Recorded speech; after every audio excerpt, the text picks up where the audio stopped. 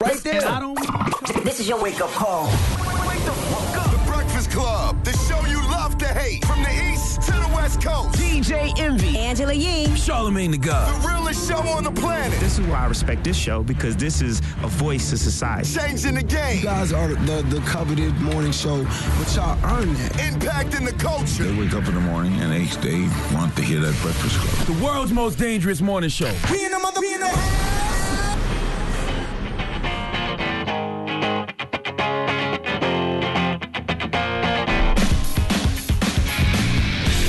Wake up, goddammit!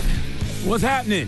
Charlamagne the God here from the world's most dangerous morning show, The Breakfast Club. DJ Envy and Angela Yee are running late this morning. Oh, it feels good to say that. Dropping the clues bombs for me for being prompt and on time. Okay? Well, I'm not really on time because my contract says 6:05, so I'm actually just early.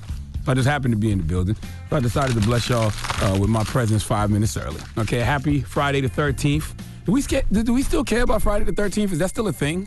Like, do people still look at that and feel like it's superstitious? It's not, right? Because every day of your life, you wake up and you try to avoid crazy, and crazy can happen on any day. Friday the 13th is just a marketed day because of Jason Voorhees that makes us think that something bad can happen. But nah, I don't subscribe to that. Now, this morning on the show, we have one of my favorite authors, somebody that I thoroughly enjoy. If you've ever read his books like David and Goliath or Blank or The Tipping Point or The Outliers, he has a new book out now called Talking to Strangers, which I had the pleasure of reading a few weeks ago. Malcom Gladwell will be here this morning, okay, to talk to us about how none of us know how to communicate with each other. That's what his new book is about. And also, who else we got on the show this morning? Hitmaker. The artist formerly known as Young Berg, or should we say the executive formerly known as the artist, Young Berg. He'll be here this morning. All right, we got front page news coming up next. I guess we're going to be talking about the Democratic debate, and I guess I'll be here talking about it by myself. It's the world's most dangerous morning show, The Breakfast Club. What the hell? You beat me here. Hey, man. I didn't actually beat you here. My time to be here is 6:05. I just happened to be early because my barber's here because my receding hairline is showing. Okay. And you know it's Friday the 13th, so that's bad luck to have your receding hairline showing on Friday the 13th. Okay. I just made that up on the fly. And let me apologize to everybody on the road this morning. I'm sorry. Why? What'd you do? Who'd you kill? I was late. Who'd you kill, Brandy? I ain't killed nobody, but I was late, so I had to get here. But let's get in some front page news. Sir? What? You got to do front page news. Oh, hold on. I was too busy putting Visine in my eye. All right, listen, the Democratic debates was on last night. Mm-hmm. It's hard not to watch those debates and think to yourself, Trump 2020.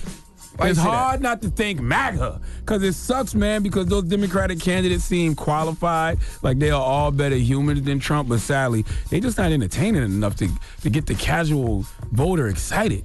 You weren't excited. You were bored. I mean, it was cool. I mean, it had a lot of substance to it, but wasn't enough flair. Enough. Okay? Okay. But then you got Andrew Yang. He expounded on his universal basic income last night, but he wants, I guess, to test it out. Yes. My campaign will now give a freedom dividend of $1,000 a month for an entire year to 10 American families, someone watching this at home right now. If you believe that you can solve your own problems better than any politician, go to yang2020.com and tell us how $1,000 a month will help you do just that. That'll get them 10 extra votes. Absolutely. I mean, it's 10 families. Yeah, absolutely. What else we got? You're not doing this front page news thing pretty good. What else you got, bro? What else I got? Mayor Pete, he was talking. Can we talk about that? Talking about what, though? Biden and Castro. Yeah, let's do Biden and Castro. Biden and Castro had a nice little exchange. Okay. If you want Medicare, if you lose the job from your insurance company, from your employer, you automatically can buy into this. You don't have no pre-existing condition can stop you from buying in. You get covered. Now Castro responds. The difference between what I support and what you support, Vice President Biden, is that you require them to opt in, and I would not require them to opt in. They would automatically be enrolled. They wouldn't have to buy in. They do not have to buy in. You just said 2 minutes ago that they would have to buy in. You said they would have to buy in. Have to buy in. If you qualify for Medicaid, are you forgetting what you said 2 minutes ago? Be in for it. Best moment of the night, Julian Castro age shaming Joe Biden, accusing him of having dementia, clearly. Goodness gracious. I put too much sauce on that. You did a little too much sauce. No, that sounded like he was accusing him of having dementia. Oh, boy. Now you want to get to Mayor Pete? All right.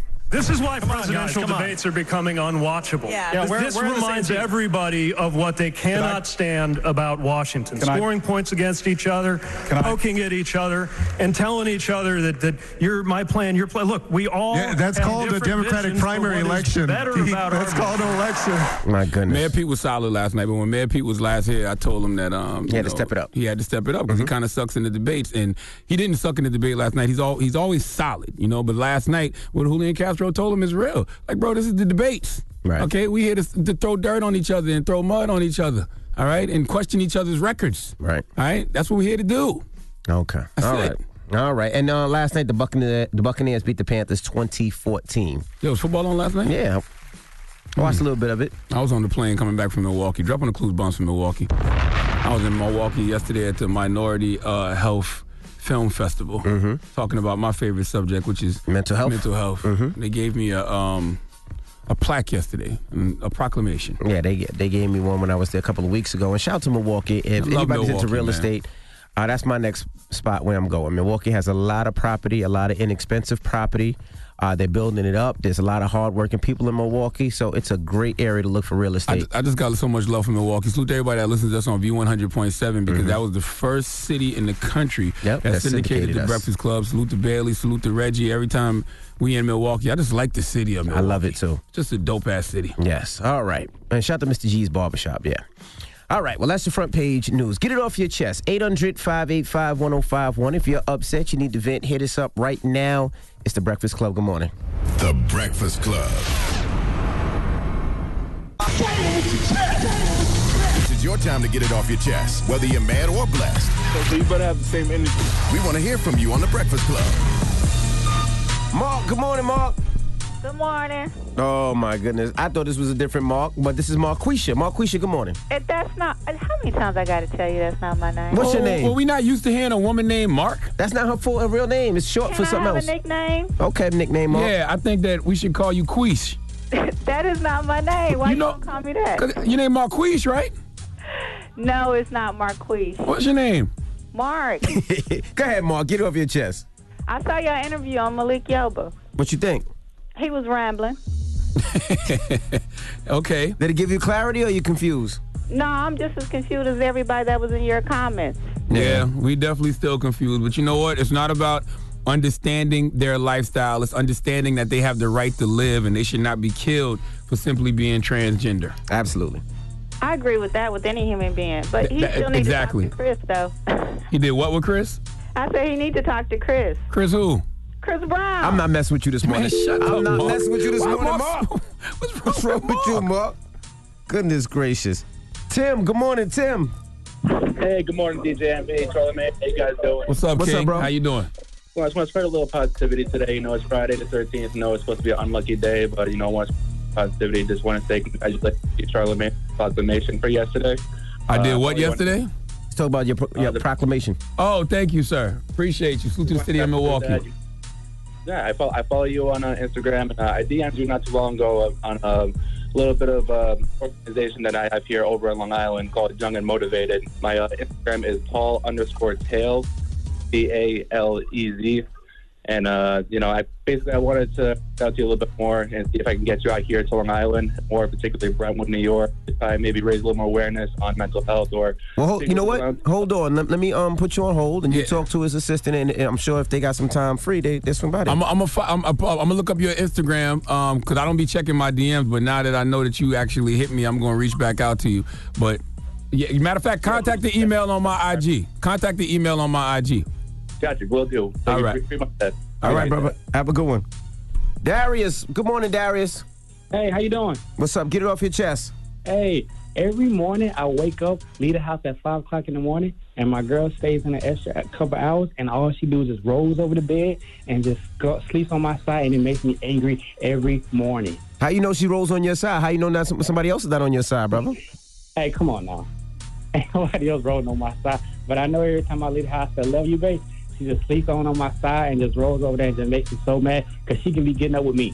I don't know what the hell he's even talking about. He's mad because he has to leave earlier than his girl, and his girl stays home all day and sleeps in the bed and rolls over on his side of the bed. But I told him there's probably somebody else in that bed, brother. I don't think nobody else in the bed, but what's wrong with your woman, your queen, staying at home while you go out and make the bread? What's wrong with that? It ain't that. It's just I just get up so early. You know how people get up early. You just want to know stuff when you. Nah, we don't know how people get up early, bro. We have no clue on people getting up early, sir. None whatsoever. Nah. What does it feel like? What does it feel to like? Wake up at 4 in the morning and have to be to work by 6? I wouldn't know the feeling. You know the feeling, Envy? Nope. Nah. Hey, but on the real, though, I want to shout out my girl. I love her. We just closed on the house, so congratulations on us. Congratulations, bro. I love her too, though, man. Appreciate y'all. All right, bro. Trav, what you want, Trav? Yo, what's up, MV? What's up? You can talk about anything you want, Trav, except for the Cowboys. What you talk about them Cowboys, Trav, and not in the Brokeback Mountain type of way either. Dropping the clues on for the Dallas Cowboys because we found, listen, we going to whoop the bumskins, the deadskins ass. Yes, we are. Sunday. Yes, we are. We got too many weapons out there, and our wide receiving core is ridiculous, and if we can't use the wide receiving core, we got Ezekiel Elliott and Tony Pollard to run and pound the ground all over y'all. That's right. So, yeah, we killing y'all, man. Trav, goodbye. This is our year for real, Trav. Wait. Hold on right quick. Can I talk about something real quick? Can you shout at your son? You got a son? Go ahead, hurry up, Trav. Charlamagne, you full of Hey, why? Why? What'd I do? I want to let you know, when did y'all record that Malik Yoba interview? 2 days ago. Why? No, was it 2 days ago? Yeah, like 3 days ago. Yep. I don't even remember. So it was this week. Did y'all record it like on Monday or something? Yeah. Why? What's up? I think it was Monday. Matter of fact, it was Monday. It was Monday. Charlamagne, I called in and I asked you, did y'all ask him about him touching that 14-year-old girl? And you told me that you didn't even hear about it on Monday. But no, you called after we did the interview, and we told you that we didn't ask him about it. It wasn't about that conversation. This was about transgenders and open conversation. Yeah, if you recorded it on Monday, but you recorded Brilliant Idiot last week, and on Brilliant Idiot, you clearly said that you heard about it. I recorded Brilliant Idiots Wednesday. Yeah, and you heard about it. No, Wednesday of this week. No. Your last Brilliant Idiot, the guy said, yeah, I heard. Trav, this seems like a domestic argument. I'm going to have to put you on hold so you guys can argue at home, okay? All right, bye. Get it off your chest. 800-585-1051. If you need to vent, hit us up now. It's The Breakfast Club. Good morning. The Breakfast Club. Wake up. Wake your ass. This is your time to get it off your chest. Whether you're mad or blessed, we want to hear from you on The Breakfast Club. Mark, what's up, Mark? Or Mac? What's going on, DJ Envy? What's your name, Mark or Mac? It's Mac. All right, Mac, my bad. Get it off your chest, bro. All right, so yesterday I lost a grand total of 180 to about 200 pounds. Got my divorce decree. Oh, you got your divorce yesterday? Yes, I did. Congratulations. How come it didn't work? Let's see. She pulled out a gun on me 3 times. She fired it 1 time as I was PCSing from Fort Hood to Fort Stewart, like the day before I was leaving. But why'd she do it, though? Why'd she pull out a gun? Did you gotta shoot hit her? both sides. Okay, both sides. The marriage, I mean, it was rocky at times, but she wasn't taking her medication. And she had PTSD and whatnot. Oh, she's in the military, too. She's a veteran. Well, she needed some help. She needed, people that say that, No. She was getting help, and she was taking her medication. And then she started feeling better. And some people, when they start to feel better, like, okay, I don't need my medication anymore. That's when you need to keep taking your medication because that's when it's starting to help the most. Some people that say when your spouse is going through their worst, that's when you're supposed to hold it down even more. I was holding it down for 2 years, and 2 years I was holding down 2 households and 1 income, and that was rough. Yeah, but you know what? It says till death do us part, through better or worse. And you're in the military. She's in the military. You should understand what she was going through as a veteran. And I can't tell you how to live your life, but you should have helped her get some help. Did you at least try to help her get some help? You talking about bills and all kind of stuff. I'm talking about help for her mental health. I'm talking about help for her mental health. Yes. Okay. All right. Well, I'm glad if you got the divorce and it makes you happy. I'm glad you're happy, brother. Appreciate it, brother. Enjoy your day. Hello, who's this? Oh, my goodness. Is this Andre 3000? Sounds like it. Hello? Hello? Tracy, you playing your flute? Oh, yeah, I was practicing while I was waiting for you guys. What's going on, Tracy? I just wanted to say the gentleman yesterday who was talking about the football, he was saying that certain athletes shouldn't get anything till they earn it. You talking about Stephen A. Smith. He didn't say that. He said that too many people are being celebrated and they haven't won anything yet. Okay, well, I understand what he's saying, but I'm saying that sport is highly volatile. And even if they haven't really earned anything yet, the fact that they step on that field, they can lose their life, their limb, their mobility. Anything that they can get, as long as they're not being egregious or highly insensitive to other people's feelings, they should be entitled to, because, you know, they can lose their life the first day they get on that field. You're right. Yeah, I mean, I don't think whatever they can get, because sooner or later they're going to be exploited. You're just a slave anyway in a high intensity field where everybody sees you, but you still have the chains on you. And anytime they can tell you what to do, where to go, what to wear, what to dress, what to say, you're done. You're right. So get it and then use it for your community once you're free. That's what I say. I get what Stephen A. was saying. Stephen A. was just like, some of these guys are just so popular that they get endorsement deals and stuff like that, but it should be based off performance, not popularity. But like she said, you step on that field, you get injured, that's it. Your career's over. You know what I mean? And that's something that you when you're young, you're stupid. It takes a little while for you to acclimate to those certain situations where you say, you know, I'm acting like a buffoon, I'm doing this, I should earn it. You got to give some, these are young guys, you got to give them some time to mature a little bit. Now, Tracy. That's, you know, and I think they'll make it if you just leave them alone and just, like, not harass them so much. Now, Tracy, do me a favor. Yes. It's Friday. Play Big Pimpin' on that flute. Oh, okay. Hold on. Whoa. See, you got me. Hold on. Let me get in the right position, because I'm in the position. Yeah, you got to sit up. I can tell Tracy, that didn't sound down. good, Tracy. Just try this again. Nah. That's parking lot pimping. Yep. Thank you, Tracy. Goodness gracious. Get it off your chest. 800-585-1051. When we come back, we got rumors on the way. Swiss Beats. He buys a whole home, like a real home. And it kind of reminds you of Tony Stark's home. We'll explain it when we come back. It's The Breakfast Club. Good morning. The Breakfast Club. Listen up. It's just in. All the gossip. The Rumor Report. Gossip. With Angela Yee. It's The Rumor Report. The Breakfast Club. All right, well, Swiss Beats, I'm sure by now y'all have seen the new house that Swizz and Alicia have bought. It looks incredible. Let me tell you, Swiss is my inspiration when it comes to, he inspires me to go harder. He sent me a picture of that house about a week ago, 2 weeks ago, and I couldn't even reply. I was just like, $20.8 million. Yes, and and today's his birthday too. Shout out to Swiss Beats. Give him a round of applause. Drop a bomb for him. Do both. That is crazy. All right, well, here's what he told Angie Martinez about their new mansion. Because the reports say it's like the Tony Stark's house. Yeah. Is this really what it is? Yeah. But is it like a recreation of... It's where Tony Stark's got the inspiration. So Wallace Cunningham is the designer. The Razor House is very, very famous piece of architecture. And yeah, that's the house. And you bought it? That's the house.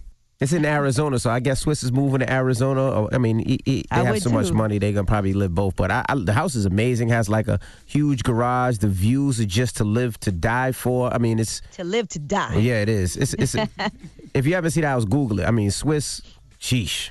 All right, now, another good news, DJ Khaled and his wife, Nicole Tuck, they are expecting their second child together. So congratulations to them. Congratulations to Khaled, man. Yes, he wrote, God is the greatest, and he did an Instagram video of his wife receiving an ultrasound. That's dope. Congratulations to Khaled. Did he say another one? Yes, he did. He did, right? I'm sure he did. He had to. At the post, he put, Mama, aside, we got another one. There you go. You got to do it. All right, and speaking of kids, let's talk about Chrissy Teigen's daughter, Luna. She is always saying funny things, and Chrissy's always talking about the funny things that her daughter says. Well, she posted this video of her daughter, Luna, talking about her boyfriend. He always listens to my feelings. Oh, that's nice. What else does he do? He always shares. Oh, is he cute? Yeah. Is he your boyfriend? No. He's a cute boy friend. Nope. Oh, it's so cute when little kids say funny things. How old is her daughter? 3. Nope. Okay. Yeah, I'm with Charlamagne. Nope. Not encouraging none of that from my daughters. Nope. Oh, my God. Not even a little bit. Nope. She don't even know what she's really saying. That's right. It just sounds cute. They could be friends. They don't. They could be friends. And she has the nicest, cutest little things to say. She got a friend that's a boy, bro. He listens to my feelings. Oh, I love that. He's really cute. They only do that at that age, and then we come back around in late 30s, so you better enjoy it now, little girl. All right? You only care about your feelings at that age in late 30s. All right, and congratulations to Davido and his girlfriend, Choma. They are now engaged, so that's exciting news. Now, for everybody that's engaged, there's people that are getting divorced, and Adele has filed for divorce from her husband. And they've been married after, I guess, more than 7 years they've been together. And the divorce filing was a long time coming. You know, back in April, she announced that they were separated. They do have one child together. And they are committed to raising their son together lovingly. They've been mostly out of the spotlight with their relationship since they started dating. And, you know, they got married in a very secret ceremony. She didn't even confirm that they were married until a couple of years ago. And now, I guess it didn't work out, so it's over. Okay. But here's something that is working out. A girlfriend's reunion on now. Blackish. Come on now. What's girlfriends? Drop one of clues bombs for girlfriends, damn it. Don't worry about it. If you don't know, you don't need to know. And I'm not here to explain. What's girlfriends? I don't know what that is. Talk to them, Yee. What they doing? Of course, you should know who that is. But Tracy Ellis Ross said that basically she's going to merge the worlds of Blackish and Girlfriend. She said it was surreal for me and so much fun. We got the audio. So we have an extra special episode of Blackish, and it's a feminist episode, and I brought in some backup from some of my girlfriends. Oh, hell yes. What? Shut every door!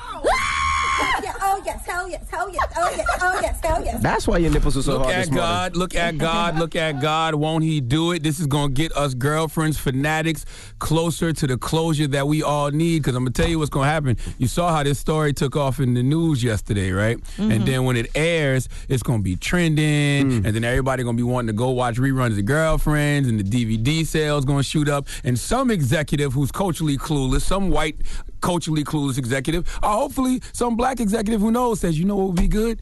If we gave these women a miniseries and gave the fanatics of Girlfriends the proper closure that they deserve. Because if you know how it ended just open-ended. We don't know what happened. Do you want to know when it's airing, this episode? October what? October 8th. Mm-hmm. And Blackish does return for their 6th season on September 24th. Come on now. You know what's funny? Charlamagne walked in today and his nipples were hard. I was like, oh, because I got a haircut. My nipples were not hard. You know what I mean? I thought he was looking at me. But it was actually because Girlfriends is back. My nipples were not hard, but I am very excited because I am a Girlfriends fanatic. If you know anything about me. So what? It's gay to watch a show full of black women. Who said that? Drum. No, I'm the nipple. The guy who hates the beehive. Okay. All right. Why do people say that, though? Being that I love Girlfriends, they be like, oh, you gay. He said it's because your nipples are hard, but that's not true. Watching a show full of women makes you gay? Makes your nipples hard. I'm gay then. What are y'all even talking about? I don't know. Being gay. File keep up, Yee. And loving Girlfriends. All right, well, I'm Angela Yee, and that's your rumor report. I mean, Malik Yoba did ask you. You didn't answer correctly. He said, what are you? And you... Yeah, I was confused. At least he's honest about that. That was a trick question. that was a trick question. And by the way, what I've been calling myself all of these years, they was like, nope, you're a cisgendered, heterosexual, something else. Male-loving male. Male-loving male. They said that for real? Oh, they didn't say that. So what? That was a good one, Drum. See how he confused you? I couldn't even follow. See how he confused me just now? I couldn't even follow. He did pretty good. That was good. All right. When we come back, front page news is the Breakfast Club. Good morning. Yep, it's the world's most dangerous morning show, the Breakfast Club. Charlamagne the God, Angela Yee, DJ Envy. We got front page news coming up right now. Angela Yee. Yeah, so of course we're all talking about the debates from last night. Did you watch? I did watch. I caught the last 2 hours when I was on the plane. I saw a lot of people talking about who were the big winners and losers. Who did you like? I don't think that there was any winners and losers last night. Like, it's hard to watch those elections and not think Trump 2020. Not because the Democrats don't be speaking of things of substance, but because none of them are entertaining. And I hate to say it, but you got to be entertaining nowadays to capture the casual voters, to get people energized about coming to the polls. I don't see anything transformative up there. All right, well, I'll tell you what did happen. We'll give you some highlights. Now, Andrew Yang, he's been talking about this dividend that he thinks people should get, the $1,000, and he's going to test it out. Here's what he said. My campaign will now give a freedom dividend of $1,000 a month for an entire year to 10 American families, someone watching this at home right now. If you believe that you can solve your own problems better than any politician, go to yang2020.com and tell us how $1,000 a month will help you do just that. Well, he'll get 10 extra voters because of that. Those 10 families, he got them on lock. All right, now another thing that happened was Beto O'Rourke. People and everyone on stage is really commending him on his stance when it comes to gun control. Are you proposing taking away their guns, and how would this work? I am. If it's a weapon that was designed to kill people on a battlefield. In Odessa, I met the mother of a 15-year-old girl who was shot by an AR-15, and that mother watched her bleed to death over the course of an hour because so many other people were shot by that AR-15 in Odessa and Midland. There weren't enough ambulances to get to them in time. Hell yes, we're going to take your AR-15, your AK-47.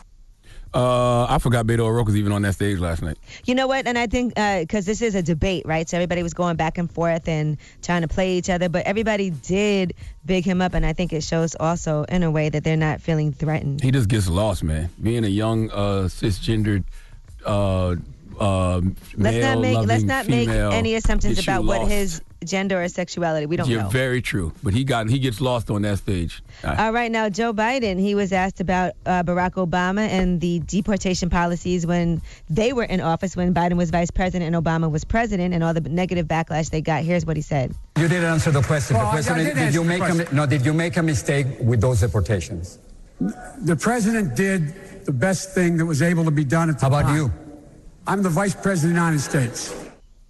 All right, and what people don't like about Joe Biden is that he will invoke Barack Obama's name whenever it's to his benefit, but whenever there's policies that are questioned, then it's all of a sudden, well, it wasn't my decision. And one person that pointed that out was Julian Castro. My problem with Vice President Biden, and Corey pointed this out last time, is every time something good about Barack Obama comes up, he says, oh, I was there. That's me too.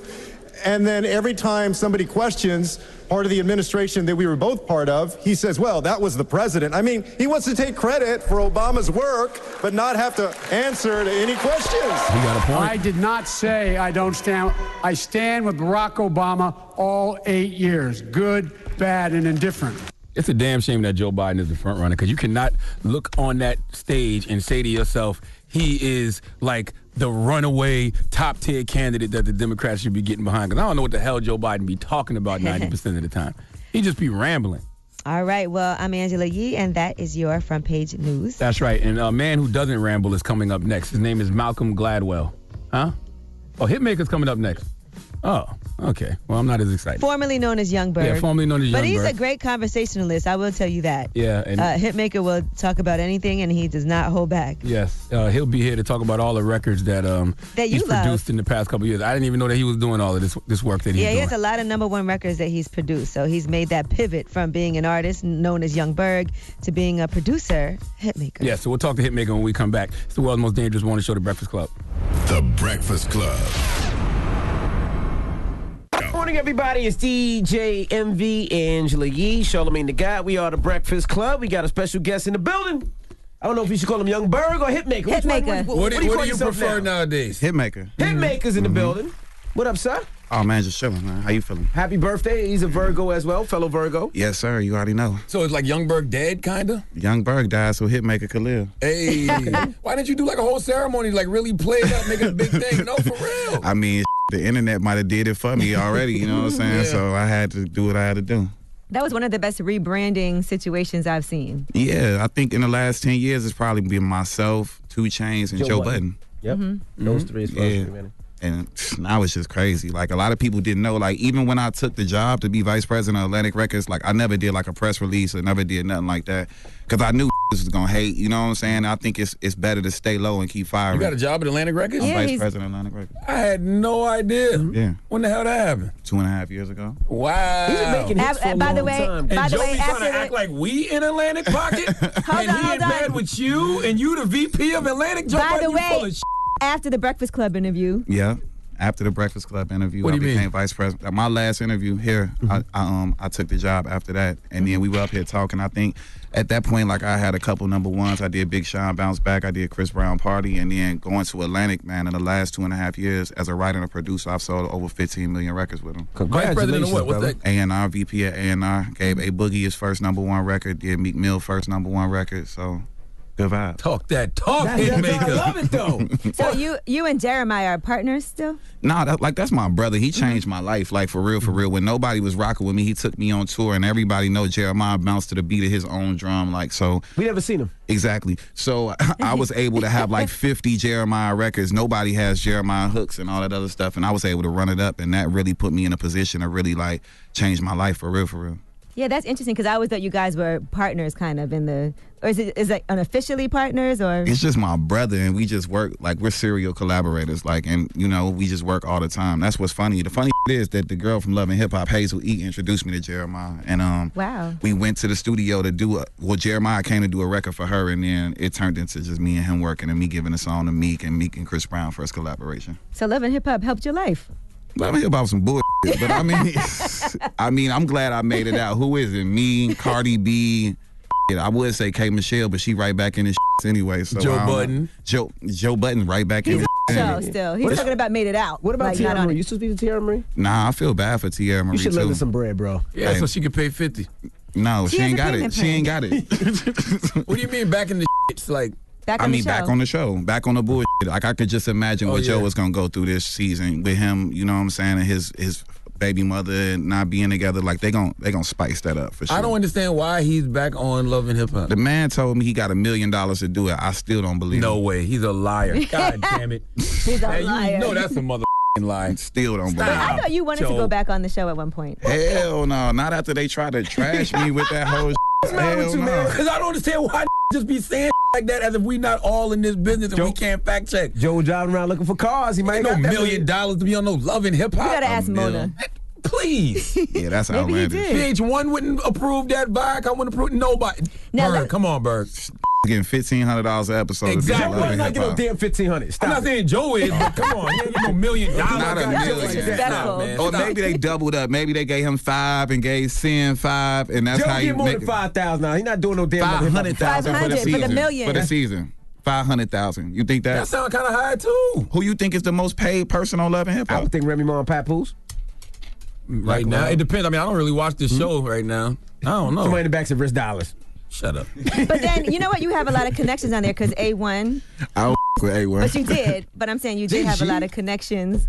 I don't with A1. At all? Nah. Why you don't with A1, Burke? Because, like, they put me in the mix of all that Love and Hip Hop. You know what I'm saying? Like, I was trying to separate myself from that because I went through traumatic on the show. Like, they tried to, like, kill my whole career again. And, like, they put me around a bunch of bull. And I was like, yo, keep that away from me.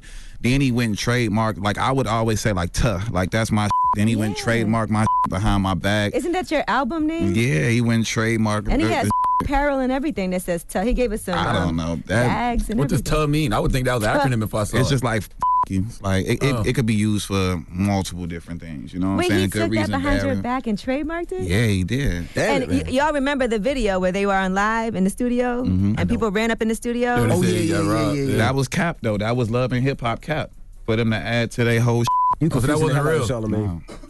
Wow. So that's where we parted ways because I'm like, yo, if y'all could use me for that type of bait just for whatever y'all doing, then ain't no telling what y'all could do with me. And like, I'm vice president of Atlantic Records. I can't be having no like that go on. You know what I'm saying? That was literally my place of business that Atlantic put me in the studio to be at. So I had to cut that off for real. For real. So hold on, did you know it was fake when it was happening?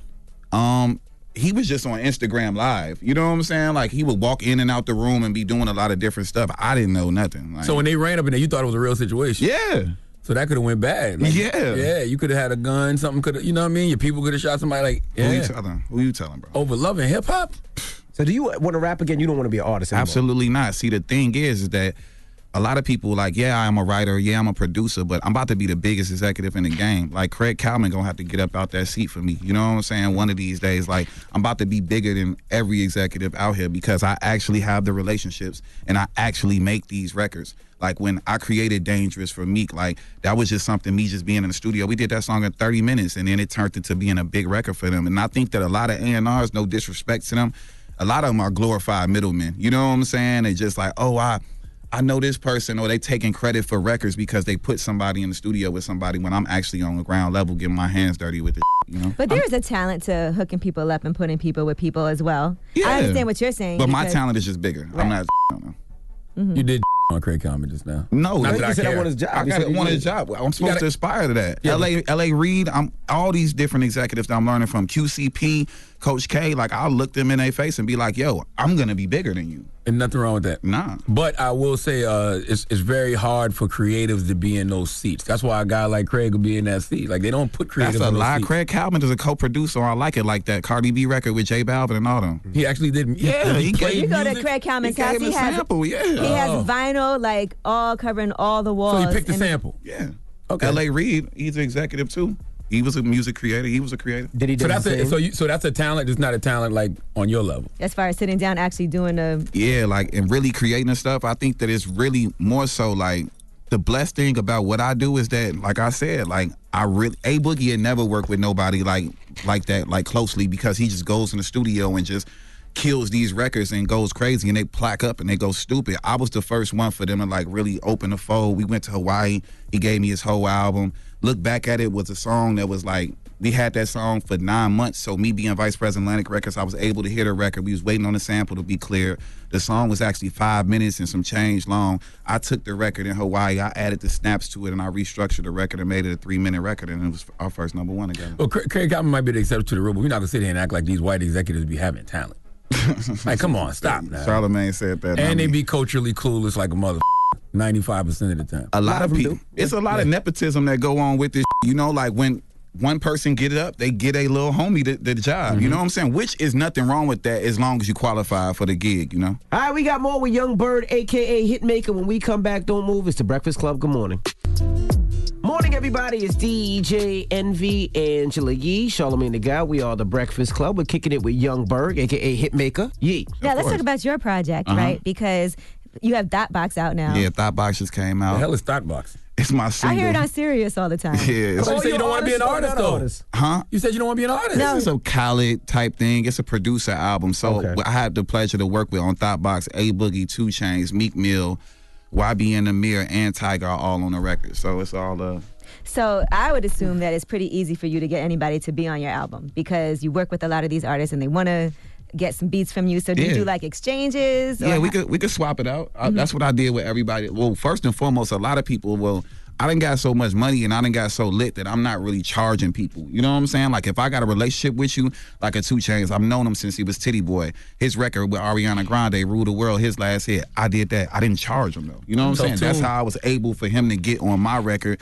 And everybody that's pretty much on the But song. you still get your money from royalties, publishing, and all that other stuff. I remember when Def Jam asked me what should be the single off 2 Chainz album, and I said that, and he was like, no. Matter of fact, they said anything but the Ariana Grande record. And look at it. It's about to get a plaque right now. That's some of them people that don't know what the they talking about. Shout out to everybody at Def Jam. Maybe they was going through, they just transitioning. They been hiring and firing people a lot. So, I mean, maybe they was tripping and lost in the sauce on that one. What did Hitmaka learn from Young Bird?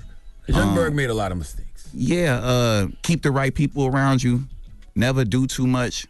I was wilding back in the day. Wilding? Yeah, Was you on drugs or drinking a lot? Like, what was it? I did ecstasy a lot back in the day. And, it was good for me because I made all them hit records on it, and it was bad for me because, you get out of character. And when you young and you just get millions of dollars out of nowhere, and you don't have no OGs, you don't have nobody telling you what to do, what not to do, how to move, and how not to move, you end up in some Young Bird. And hopefully you work hard enough to become Hitmaka. You have the most random stories, I'm sure. Oh my God. Of things that happen. Yeah, dog. My life is a real movie. For real. You worked a lot with Nicki Minaj. Yeah. What did you think about her coming out and saying that she's retiring? The thing is with Nicki, I think that people feel like she's going through something right now, but everybody sitting in this room, no, that's just Nicki Minaj, yo. Like, you know how many times she done cursed me out and said some of the craziest to me in the world. But on the flip, what she said to you? Meek was gonna beat me up at one point when they was dating and all that stuff. Yeah, like she called me bitch ass eat a dick. I was on a Nicki hate train, but my thing is like, yo, you work for Atlantic. You know Atlantic had a plot. No, absolutely not. And at the end of the day, I cannot say nothing bad about Nicki because she cursed me out, and we did a lot of together. Like when I was working with her, she really put her arm around me and really embraced me. And I got a lot of clout, a lot of cool points because I'm in Nicki Minaj's studio every day. I ended up doing 6 records on her album. And it was great times for me, but now that I got money and I'm rich, I can't be, it won't be tolerated, talking to me like that. I can't do it. Did she accuse you of being on the hate train because you work for Atlantic? No, not at all. She before? she was actually proud of me when I first got my gig. Like I told her, she flew me down to Miami because like for a while, like her and Meek were dealing with each other, and I'm gonna keep it 100. Like Meek voted me off the island. You know what I'm saying? Yeah, So at that time? At that time, it was his girl. I was in the studio all the time with her, and I just think that it was like, yo, he got to move around. So they removed me. I moved around, and then when they broke up, she hit me back, and we ended up working a little bit. Why did he remove you? I'm confused. Why did he remove you from the studio? It's just crazy times, Charlotte, man. It was just real crazy times. Well, you thought that you was trying to get with Nicki? Or? Was it justifiable? Could you understand it? The truth of the matter is that I didn't know him and Nicki were dating. And you tried to holler? No. So I would see Meek out, and I'm like, yo, I'm finna go do this, I'm finna go do this with some hoes or whatever. I didn't know they was dating. So I'm in the studio just talking shit, like, you know what I'm saying? I seen Meek earlier, you know, this, that, and the third, blah, blah, blah. We was kicking it. Snitching. She went and snitched on me. And I didn't know that they were dating at all. And that's how we got in, that's how it happened. So you would see Meek with girls. No, now you're wrong. now you wrong. And Meek is my guy, so don't even do that. Meek was just at my birthday dinner. That's my dog, so don't even throw me in the mix. So you would call Nicki a hoe? No. Like, say he was out in the club and Meek was in the club. He said, oh, yeah, I was in the club. There's mad hoes. Meek was there. He might not have been doing nothing. Oh, got you. Might be like, so you was in the club with some hoes. Got you. He cleared that up for you, bro. Yeah. Thank you. I'm a woman. I know what it is. It was weird for me, too, because Safari was actually around at the same time, too. So, like, I would be in the studio with Nicki, and Safari would be in the studio, and then, but she was, I don't know. It was during that transition period. Yeah, it was a weird time. When did you make the decision to like, I guess, fully commit to the Hitmaka thing? I just realized that, yo, like, I got good product, but people didn't want it from me. They didn't want me to be the one that was delivering a message or delivering a song. So my first big ones were John by Rick Ross and Lil Wayne. I was Grammy nominated for that. Shout out to Ayo and Keys. You did John? Yep. Then my next big one was Tamar Braxton, The One, and that's what prompted me to fly back and move back to L.A. Shout out to Vincent Herbert and Tamar Braxton. You know, that was a good look for y'all. Mm-hmm. For y'all. It was. No boy. So like, and Tamar, it's funny as hell, yo. It's funny as hell with Tamar, because after I gave her the hit, like, she went on a rant that I didn't do this and I didn't do that or whatever. And then I was at the BMI Awards, and like, I seen her and I touched her, and she was like, Vince, he touched me. And I just touched her on the shoulder. I was like, damn, I just gave you a hit. And then from there, what did Vince do when she did that? He was just like, hi, Berg. You know, hey, yo, dog, I don't want to look at no man with their mouth open. So why'd you work with Vince? Nah, His mouth was always open. Listen, man. Ain't nobody... So she didn't realize that you worked on the song? Oh, she knew. Rest in peace, LaShawn Daniels, who just passed. She for sure knew that what I did and what my collaboration to the song was. They took my tag off the song. Damn. They went crazy on me. And then, I don't know. They didn't want to give me the credit. You know, I wasn't big enough at that point, I guess. And then she all in my pictures, on my likes, my comments. So I guess she want another. Berg don't care, Is man. it better for you to lay low?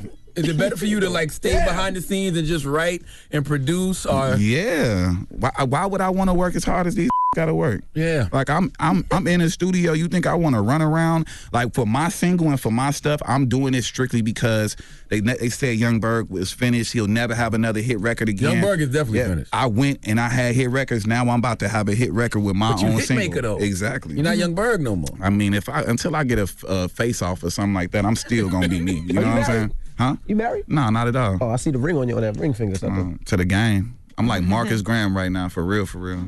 All right, we got more with Young Bird, a.k.a. Hitmaker, when we come back. Let's get into his new joint. It's called Thought Box. It's the Breakfast Club. Good morning.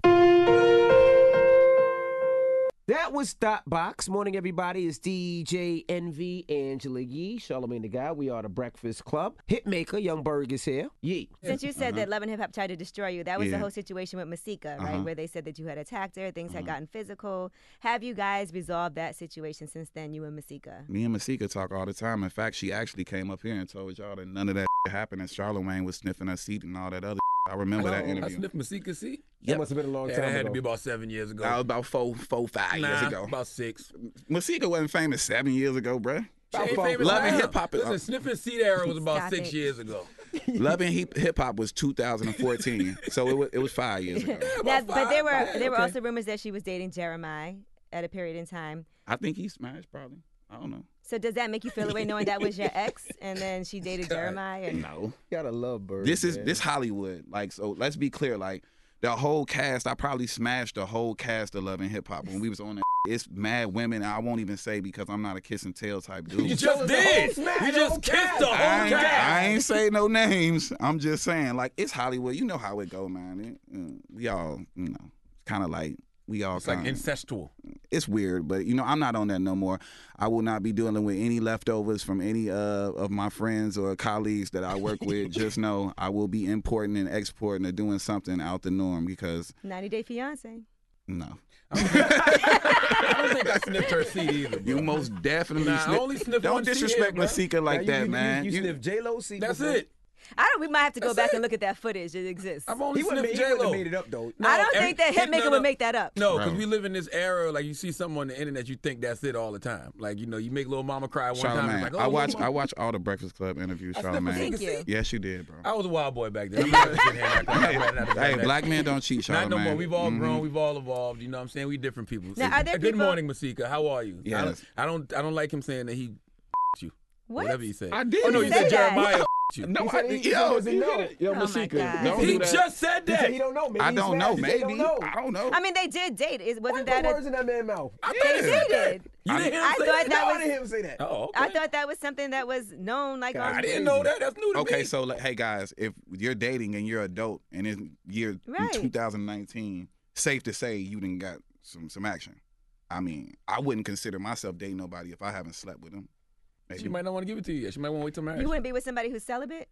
And Nah, See, I gotta smash the first night immediately the because I first don't. night, you have yeah, to. Yeah, because I don't want to waste my time. What if you put in like 2 months into something and not get something and the sexual chemistry isn't there? What if you I don't sold perform 20 well that million first records in night? the past 2.5 years. I shouldn't have to wait for no 28.5 million records, 28.5 Charlamagne. million. My bad. 8 number ones, so many top 10s, I can't even really count them. But I mean, it's What been if a you blast. perform terribly that first night? You ask for a do-over? Do you ever have to apologize? It depends on how I feel about the chick. You know what I'm saying? Because like sometimes, it could just be like a in and out type situation. Or if I really want to go in, I would catch a redo. Don't you feel like you have to represent in this climate? Because they'd be like, yeah, I was with Hitmaker, and I don't know why they call him that, because that hit did not make it. Nah, I mean, when you got money, you might not have to hit it as hard as you think so. Oh, come on. For real, People talk. Money don't got nothing. You know to how do much with they done Bert. said about me? I do not care what nobody got to say about me. Run my check. I'm happy. Are there people that you'll never forgive from during that era that might want to work with you that are big, but you're like, I'll never work with that person? Trick, Mano. It ain't no reason to work with Trick or Mano anyway. Right now. I mean, seriously. I mean, God bless them both for their careers. But I never, what people didn't know about the fact that I never met Trick a day in my life. I don't know that man. I don't know them people. And Mano, you know what I'm saying? He's a cool guy. Like, I just think that got blown out of proportion, and that was something that he kind of took and ran with it on a little press publicity type of thing or whatever. But Why you say there's no reason to work with them, though? Yeah, Charlamagne, you trying to get me in trouble right now? He paused. No, I'm asking a question. I mean, I still listen to Mano. He might be I don't saying, listen to Mano. Yeah, I like Mano music. I mean, personally, I just don't feel like they're relevant to what's going on. I don't think I'm catching a number one with them. Listen, I don't want to leave this out there because everybody's grown, everybody's evolved. People going to think you took a shot at Mano. They're going to think you took a shot at Trick. No, absolutely Let them not. know it's all love. Absolutely not. I have nothing but love for Mano and Trick. Those are things that happened over 10 years ago. I cannot carry that type of energy with me. No disrespect. I respect everybody. There you go. Mm-hmm. And when is the full album coming out? I'm going to just drop single after single after single and go platinum with all of them and then drop the album like Tiger and my going to go gold the first week. And what's the name of the album? Big Tuh. Who else is on the album? The whole industry. Charlamagne, Lil Duval, Black Men Don't Cheat remix on my album. Let's do it. I don't know if you into that, if you part of the Faithful Black Male Association. I can, though. You got to believe in me. I got to get a part of that. Do you got a girl? You got a woman? No. Mm-mm. So, I mean, at some point. One? Yeah, of course. At some point, I got to settle down. I'm getting old. I got to share these experiences with somebody. That's what Kevin Lyles told me a long time ago. He said, find somebody to share your experiences with. Exactly, because like you can achieve all these goals and then get all this wealth and get everything and then have nobody to share it with, and then you look back and just be like, damn, I just worked my whole life and now I don't got nothing. But I'm still young, so probably like 35, you know what I'm saying? I get active. Do you take girls like on vacation and things like that? Yeah, of course, yeah. Of course. Why not? I'm just asking. I haven't seen no pictures of that, so. Nah, see, we keep it on the low. I ain't like Joe Budden, like how he was just in wherever Turks he and was. Caicos. Yeah. I was there that same weekend he was there, I too. thought y'all was together. Hell no. Why wouldn't you be with Joe? What's wrong Joe with that? my man, but I wouldn't know. You on vacation with Joe? No. First of all, Joe was ducked off because Joe was with some woman. I don't know who he was with, but he wasn't. We didn't know this. Joe wasn't trying to run into none of us. I seen her. She was very voluptuous, She to was say very the least. thick. Yeah, Wait, you were yeah, in Turks yeah, also? yeah. Nah, I mean, I seen it on the gram just like y'all saw it. I hit him, though. I was like, yo, where you at? And he was like, let's go get some. I said, let's go get dinner. He was like, he hit me back the next morning. He was like, man, I would have went out, but I was knee deep in some ass last night. See? That's what he That sounds said. like a private conversation, guys. That's like a private conversation. Man. I might not want that out there. Yo, Charlamagne, You in Turks and Caicos with a thick woman, you just talk about Charlamagne, the man is posted a filming picture Love of and Hip Hop right now. Come on, man. Don't do that to him, Charlamagne. It's gonna be next thing right now. But what kind of women are you looking for? Somebody. Well, it's hard. It's hard. Don't dating. start with this. Remember last time you asked Shut that up. question. Don't even do that. It's hard. It's hard dating. You know what I'm saying now because it's like you don't know if the woman. See, Charlamagne's situation is different. Your situation is different. You both known your wives forever. That's a fact. So That's y'all high school. really came from the mud together. Now meeting a chick like I love the star tenders. I love the girls and starlets, but I can't think that they can actually be one of my girlfriends. They don't know me. They're going to catch me throwing money at them. In fact, I've never been a starlet in none of them clubs either. I'm never going to your bar. I'm never giving. You let a The picture. gram? Lust. He loves Lust the is idea of crazy. it. Which one you like the most, Bernice? She not in Starless no more. No. She ain't been in Oh, she Starless not? for like Oh. 6 years. But they got new star tenders? Yeah. I didn't know. They got new ones, bro. It's one named Nicole that's bad. It's one named Winnie that's bad. And they all cool people. You know what I'm They saying? got a gram? Yeah, of course. For what? Yo, Black you men married. don't What cheat. I'm just looking to see. Put your phone down. You Black need men to see. don't look. You don't need to see, bro. Ain't exactly. Black men ain't blind. Get your Bible, bro. Don't do that. Ain't blind. You play too much. You know what?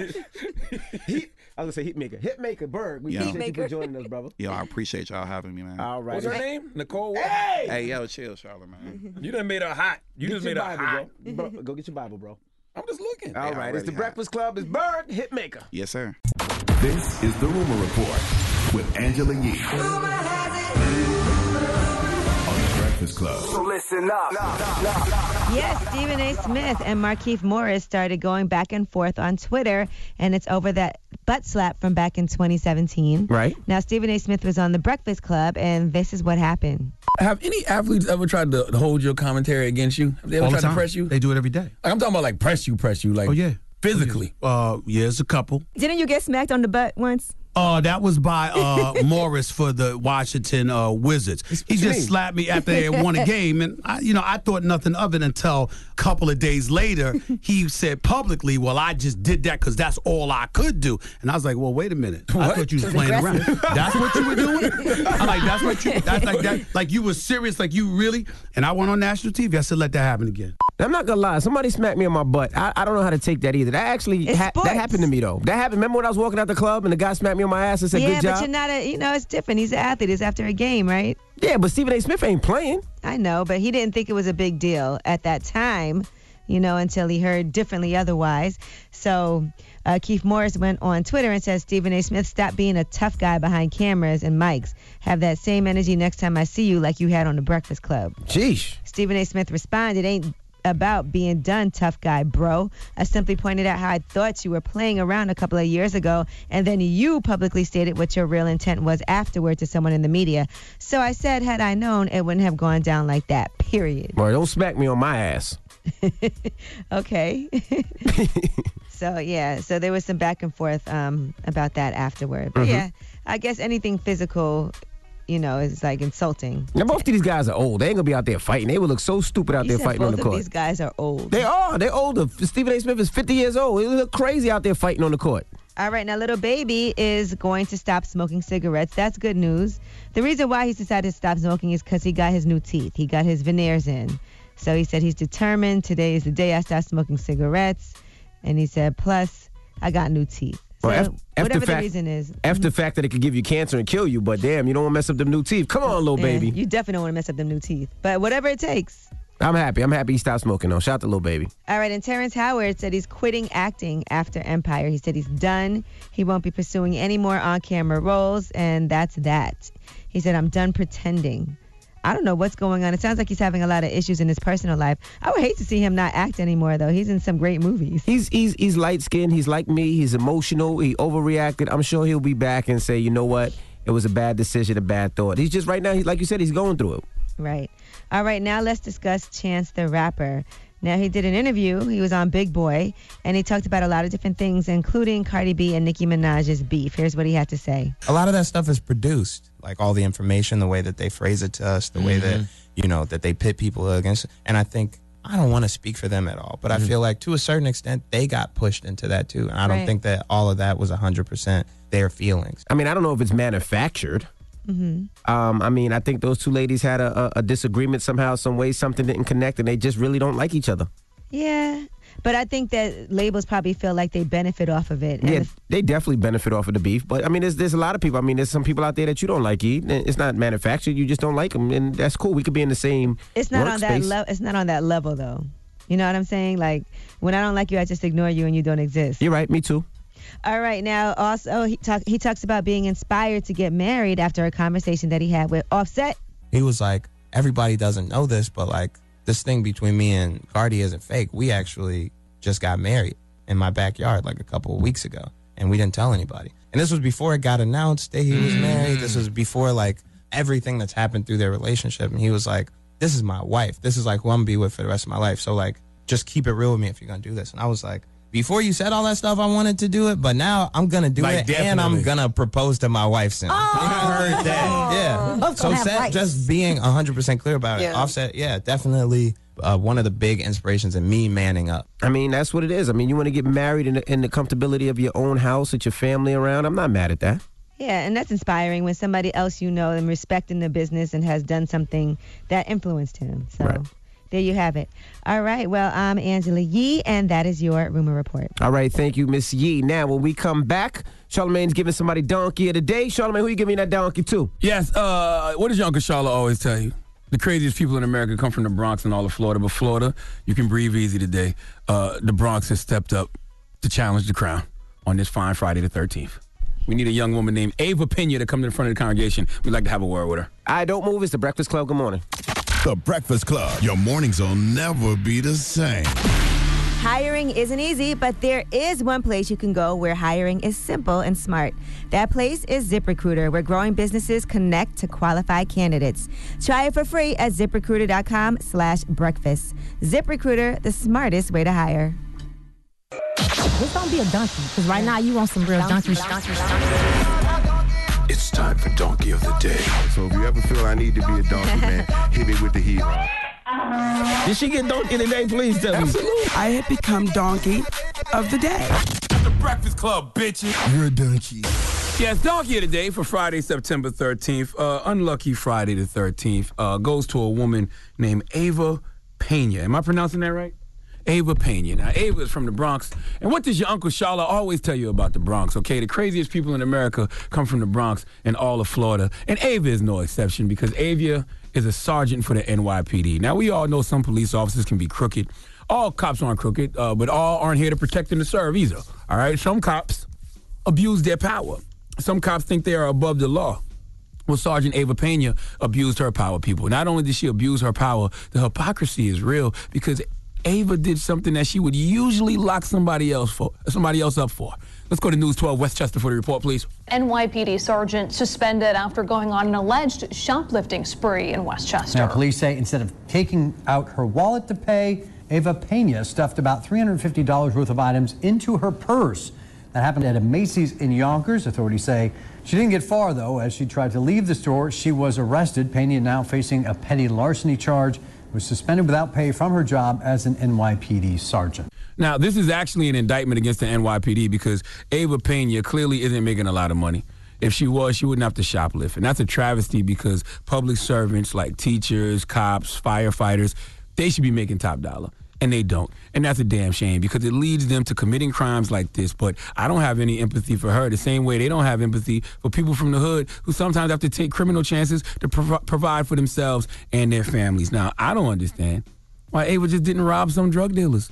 All right, pull over some guys who got drugs on them, take their money and earn your $350 the good old-fashioned cop way. Have you never seen Training Day?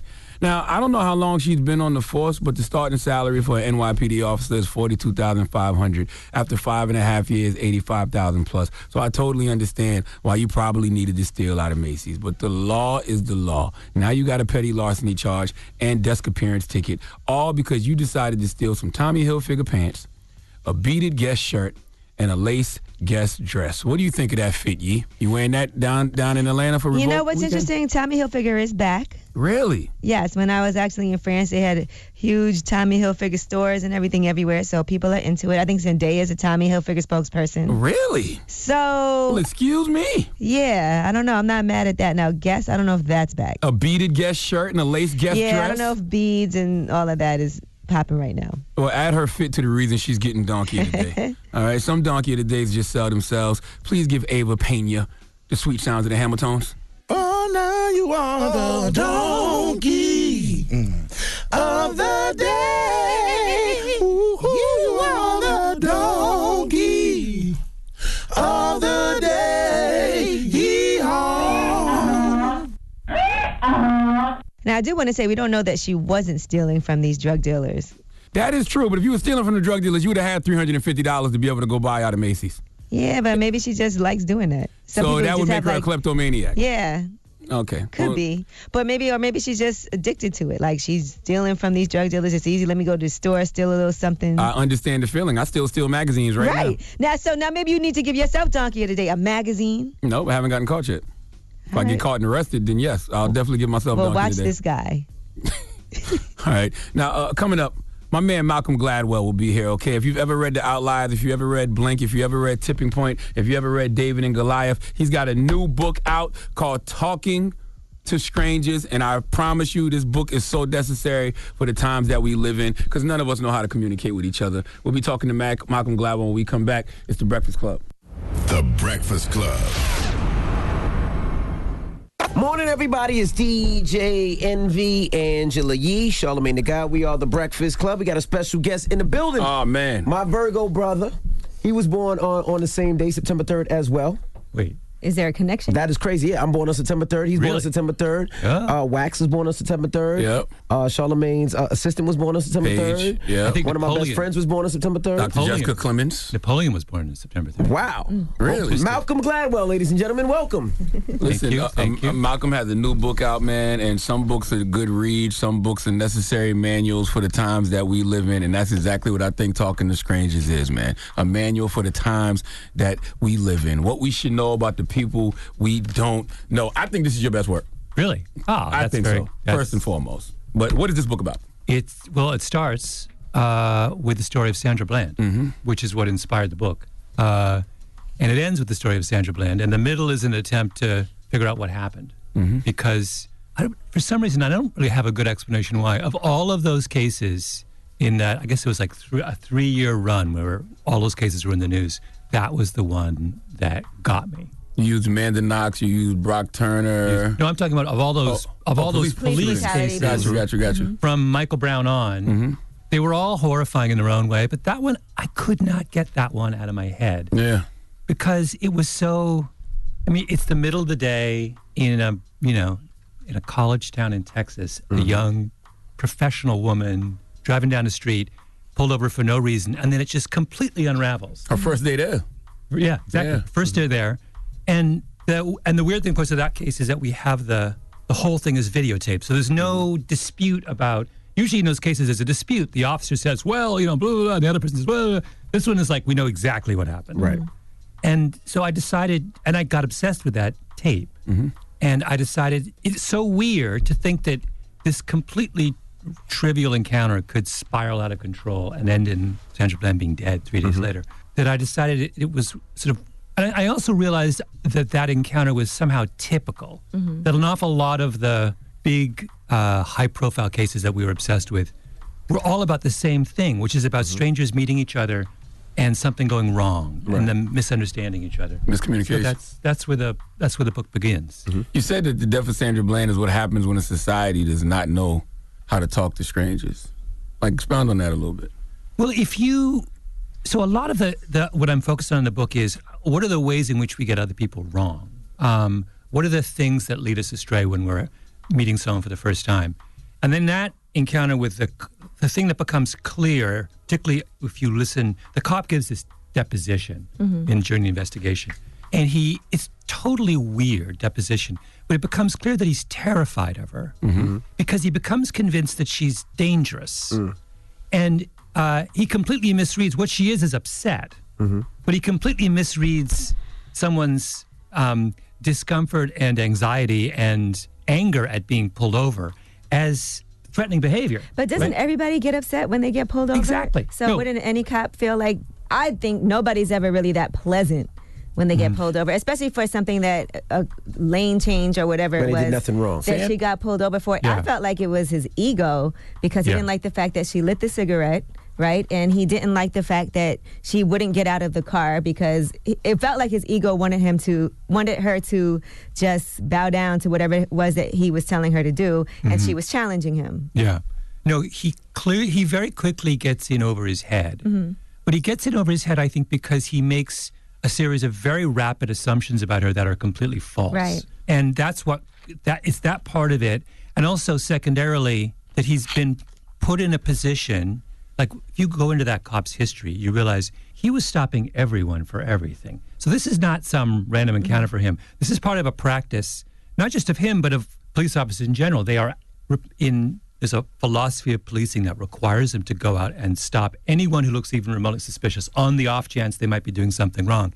If you do that, you're going to get into trouble, right? You're going to put police officers in situations where they're required to make very rapid assessments of people that are going to be erroneous. And it's that kind of group of factors that interests me. And I think that shows up, like Charlamagne was saying, the book talks about Brock Turner and Sandusky and Amanda Knox and Bernie Madoff. They're all versions of the same thing, which is people meet a stranger and they just totally get them wrong. Right. You really liked Bernie Madoff.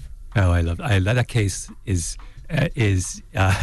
fascinating on so many levels because it's like super, super, super smart people or people who consider themselves really, really smart were completely taken in by him, which I just find kind of hilarious. Like there's a certain superiority among people on Wall Street. They think they're above all this kind of stuff, and the truth is they're completely not. Is that the fringe fallacy?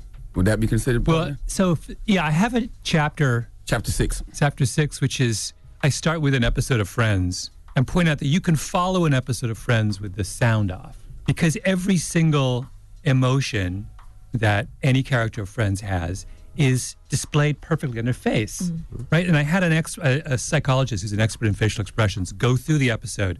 And, if Joey is angry, Joey's face looks angry. If Monica is, surprised, her jaw drops and her eyes go wide. And if you watch things like that, you get the impression that that's the way the real world works, that you can reliably predict how someone's feeling from their expressions. But in fact, that's not the way the real world works at all. And this is a source of big trouble, particularly for police officers who have a whole series of things in their head about what guilt looks like or what suspicion looks like or what nervousness looks like. If you avert your eyes, an incredible percentage of cops think that if the person they're talking to averts their eyes, it means that they are hiding something or they're guilty. That is not what it means. On Friends, that's what it means. Right. But in real life, people avert their eyes for all kinds of reasons. Right. Sometimes there was an incredible, do you remember that show? Remember Cops? Yes. Story, Cop, of course. There's a psychologist who does this hilarious study where he looks at 4 years of Cops episodes. And because in Cops, you always know whether the person who's being interviewed is guilty. You find out whether they're guilty or innocent, right? Correct. So he looks and it compares the facial expressions of the guilty and the innocent people on Cops. It's real world. Camera's running. It's not in some lab. And what he finds is there's incredible differences in the way that guilty white people, black people, and Hispanic behave. And also incredible differences in the way that innocent white people, black people, and Hispanics behave. It's just different cultural ways of managing a situation when you're talking to a police officer. Right. But you can't have one fixed notion in your head about what innocence looks like if you're out in the real world where people are different. At all, even if I know I'm not doing anything wrong and a cop pulls up next to me or behind me, I get instantly a little nervous. Yeah. Even though I'm not breaking any law, I'm not doing anything wrong, I'm not on my phone, my seatbelt's on, all my paperwork is right, and I'm like, oh my God, they're about to pull me over. See, and I'm the opposite. I don't get nervous at all. I get more aggressive because I know I did nothing wrong. Yeah. So it's totally two different situations, I agree with you, but isn't that kind of dangerous on both sides? Like, because you can judge somebody off their demeanor, and a lot of times when you grow up in a certain environment, that is actually a survival tactic, because a lot of times you are correct about people. Like, you even speak about in the book how people, cops can tell when somebody has a gun on them. Well, they think they can. I don't know whether there was one cop who was really good at this back in the day, but he couldn't teach anyone how to do what he did. So, I mean, I think there are very limited, rare examples of people who are good at that. But basically, I think a lot of people in these professions are just way overconfident in their ability to read people. And we have to sort of deal with that fact, I think, if we're going to prevent these kind of cases in the future. All right, we got more with Malcolm Gladwell. When we come back, don't move. It's The Breakfast Club. Good morning. Morning, everybody. It's DJ Envy, Angela Yee, Charlamagne the God. We are The Breakfast Club. We're still kicking it with Malcolm Gladwell. Charlamagne? Let's talk about the Kansas City experiment a little bit, because you talk about the fundamental misconceptions that police officers carry. It's not an individual problem. It's a system. It's a system. So this is something I've been like banging on for a while. And I thought of this, actually, this is a little tangent. In that, when Donald Sterling is forced out as the owner of the Clippers, and it's because he makes those comments to his girlfriend, right, about how he doesn't want her posting pictures on Instagram. And Ramona Shelburne has this amazing podcast about the case. I listened to it, and I was struck by the fact that Sterling is someone who, over the course of his career, twice there were actions brought against him by the Department of Justice and because he was discriminating against black people in his housing developments, right, in his apartment buildings. The NBA doesn't do a thing. No one says a peep. Everyone's fine with it. Life goes on. And then he makes these comments to his girlfriend, and boom, the world blows up. And Matt Barnes, God bless him, makes the most interesting and intelligent point in the entire podcast. And he says, wait a minute, like, we knew about this guy for 25 years, and now you're getting upset? And it's this weird thing in society where the personal, if someone personally is racist, we go crazy. But if they are systematically doing something, we're like fine with it. Like, it is 100 times worse if you don't let black people rent apartments in your building than if you say something racist to your girlfriend. Just as like it is 100 times worse that there is voter suppression in Georgia than the governor of Virginia wore blackface. Like, who cares? I mean, are we really surprised that a middle-aged white guy from Virginia who was a frat boy in college at some point in his life was in blackface in the 70s? I mean, that does not surprise me, right? Like, we got upset about that, but the fact that Stacey Abrams probably lost because of some really nasty, that's something that like fades away after. So there's this weird thing where stuff that's about systems just goes over our heads, and personal stuff gets us crazy. We do that every day with Donald Trump? We do that every day with Donald Trump. Every single day. Obsessed with with cops, the real issue with Sandra Bland is, I mean, it is an issue that this guy is a racist. The larger question is that there is a philosophy of policing that says it is legitimate for police officers to go everywhere, even neighborhoods where there is no crime, and stop people just because they believe in the back of their head there is a tiny chance they may be doing something. That's not something that individual cops do on their own. It is something they are taught to do. Right. And that part, that's the outrage. Yeah. Right? Who cares whether when this guy goes home at night, he has a Confederate flag on his wall? Right. The issue is that there's a system that is in place. And what I want to do with this book is kind of get our focus back on the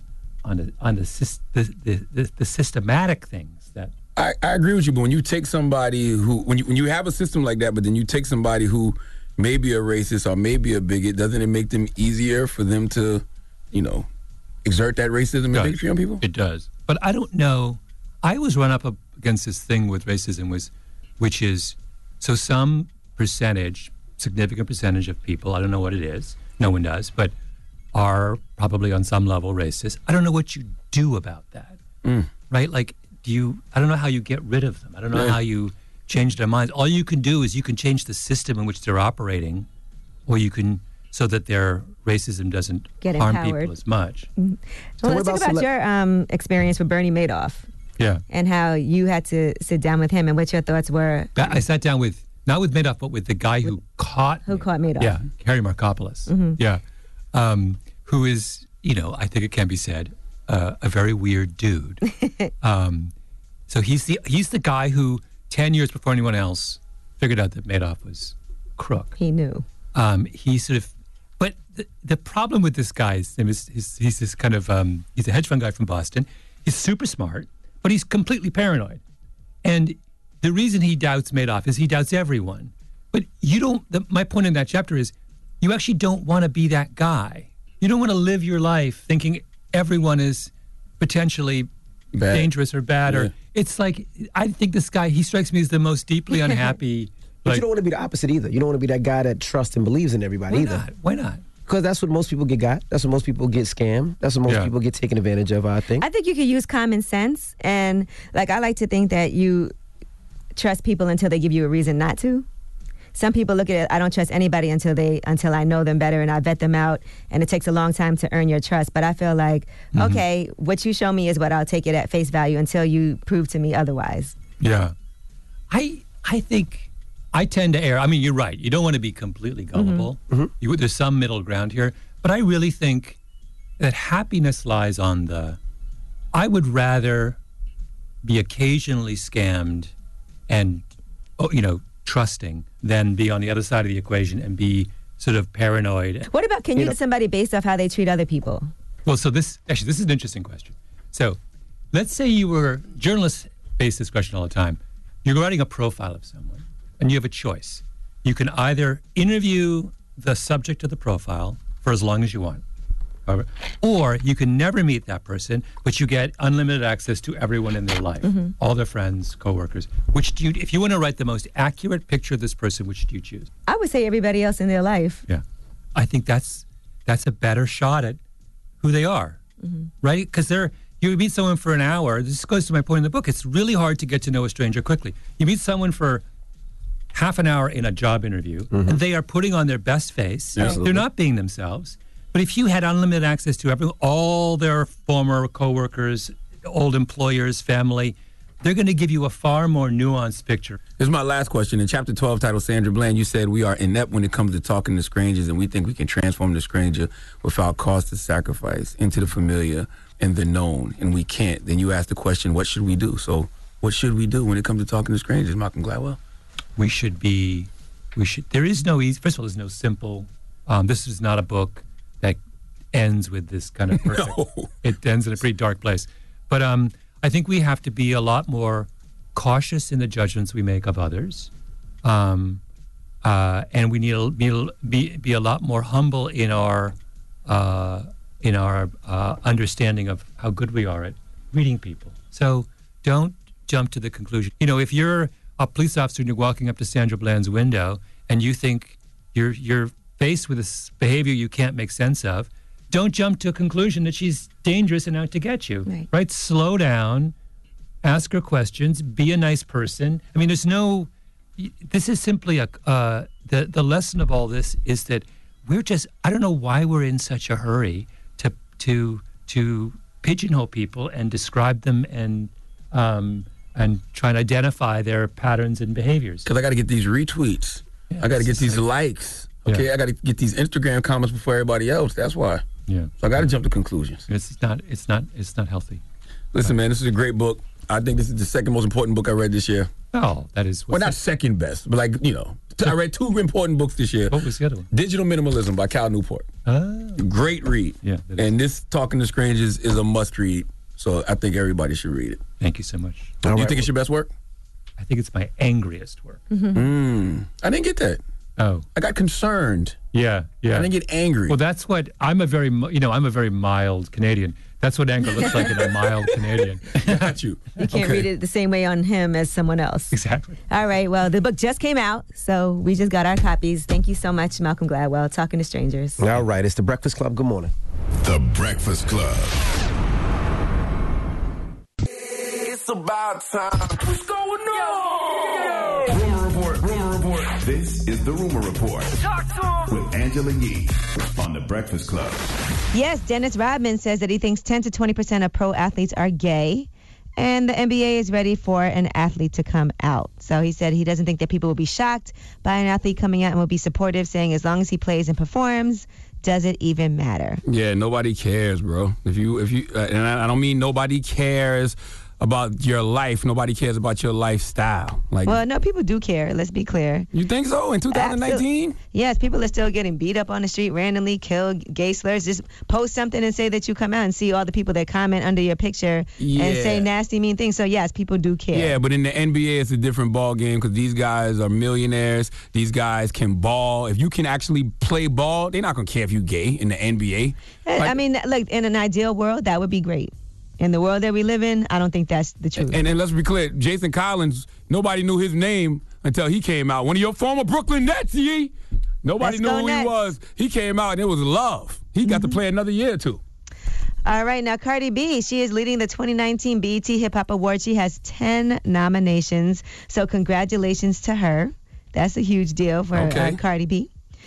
Drake has 7 nominations, and Cardi B, by the way, she won 4 last year at the BET Hip Hop Awards. So congratulations to her. I'm pretty sure she's going to win a lot this year as well. Christina Milian, she was talking about hacking into Nick Cannon's phone. You know what? It's crazy. When I used to work at Sirius a long time ago, I remember this story because Nick Cannon told me about it. She hacked into his phone, and that had a lot to do with them obviously breaking up because he was doing a lot of stuff. Why are they talking about that now, though? They've been broken for a decade. She was on E! News digital series Just the Sip, and she looked back at the time when she did that. So I guess it's just something that happened to her. She thought things were going well. I remember he was telling me about this. He was like filming a movie or something.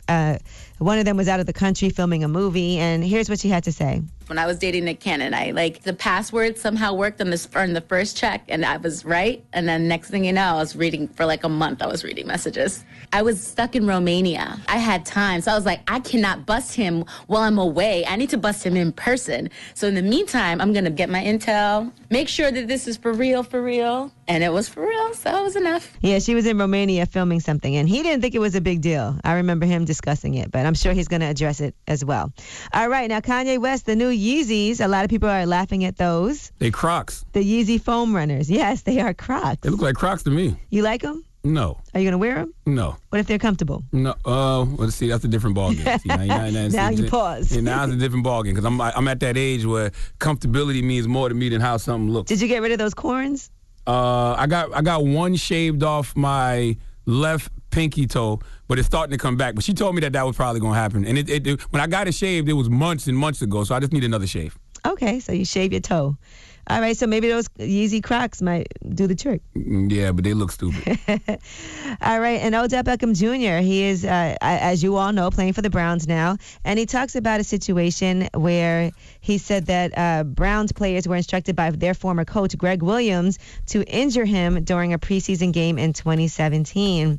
So he's going to be playing the Jets, and right now, Williams still coaches his players to hit dirty in his current position on the New York Jets, according to Odell Beckham Jr. Here's what he said. Like in preseason, nobody in the NFL is really out to do stuff like that. I mean, I had players on this team telling me that that's what he was telling them to do, take me out of the game, and it's preseason. So you just know who he is. Well, that's whack. Yeah, that is whack. The fact that you can have done that and then get back into the league afterward. Yeah, I don't think that you truly love the sport if you want to see the best players in the league or any player in the league, get hurt on purpose.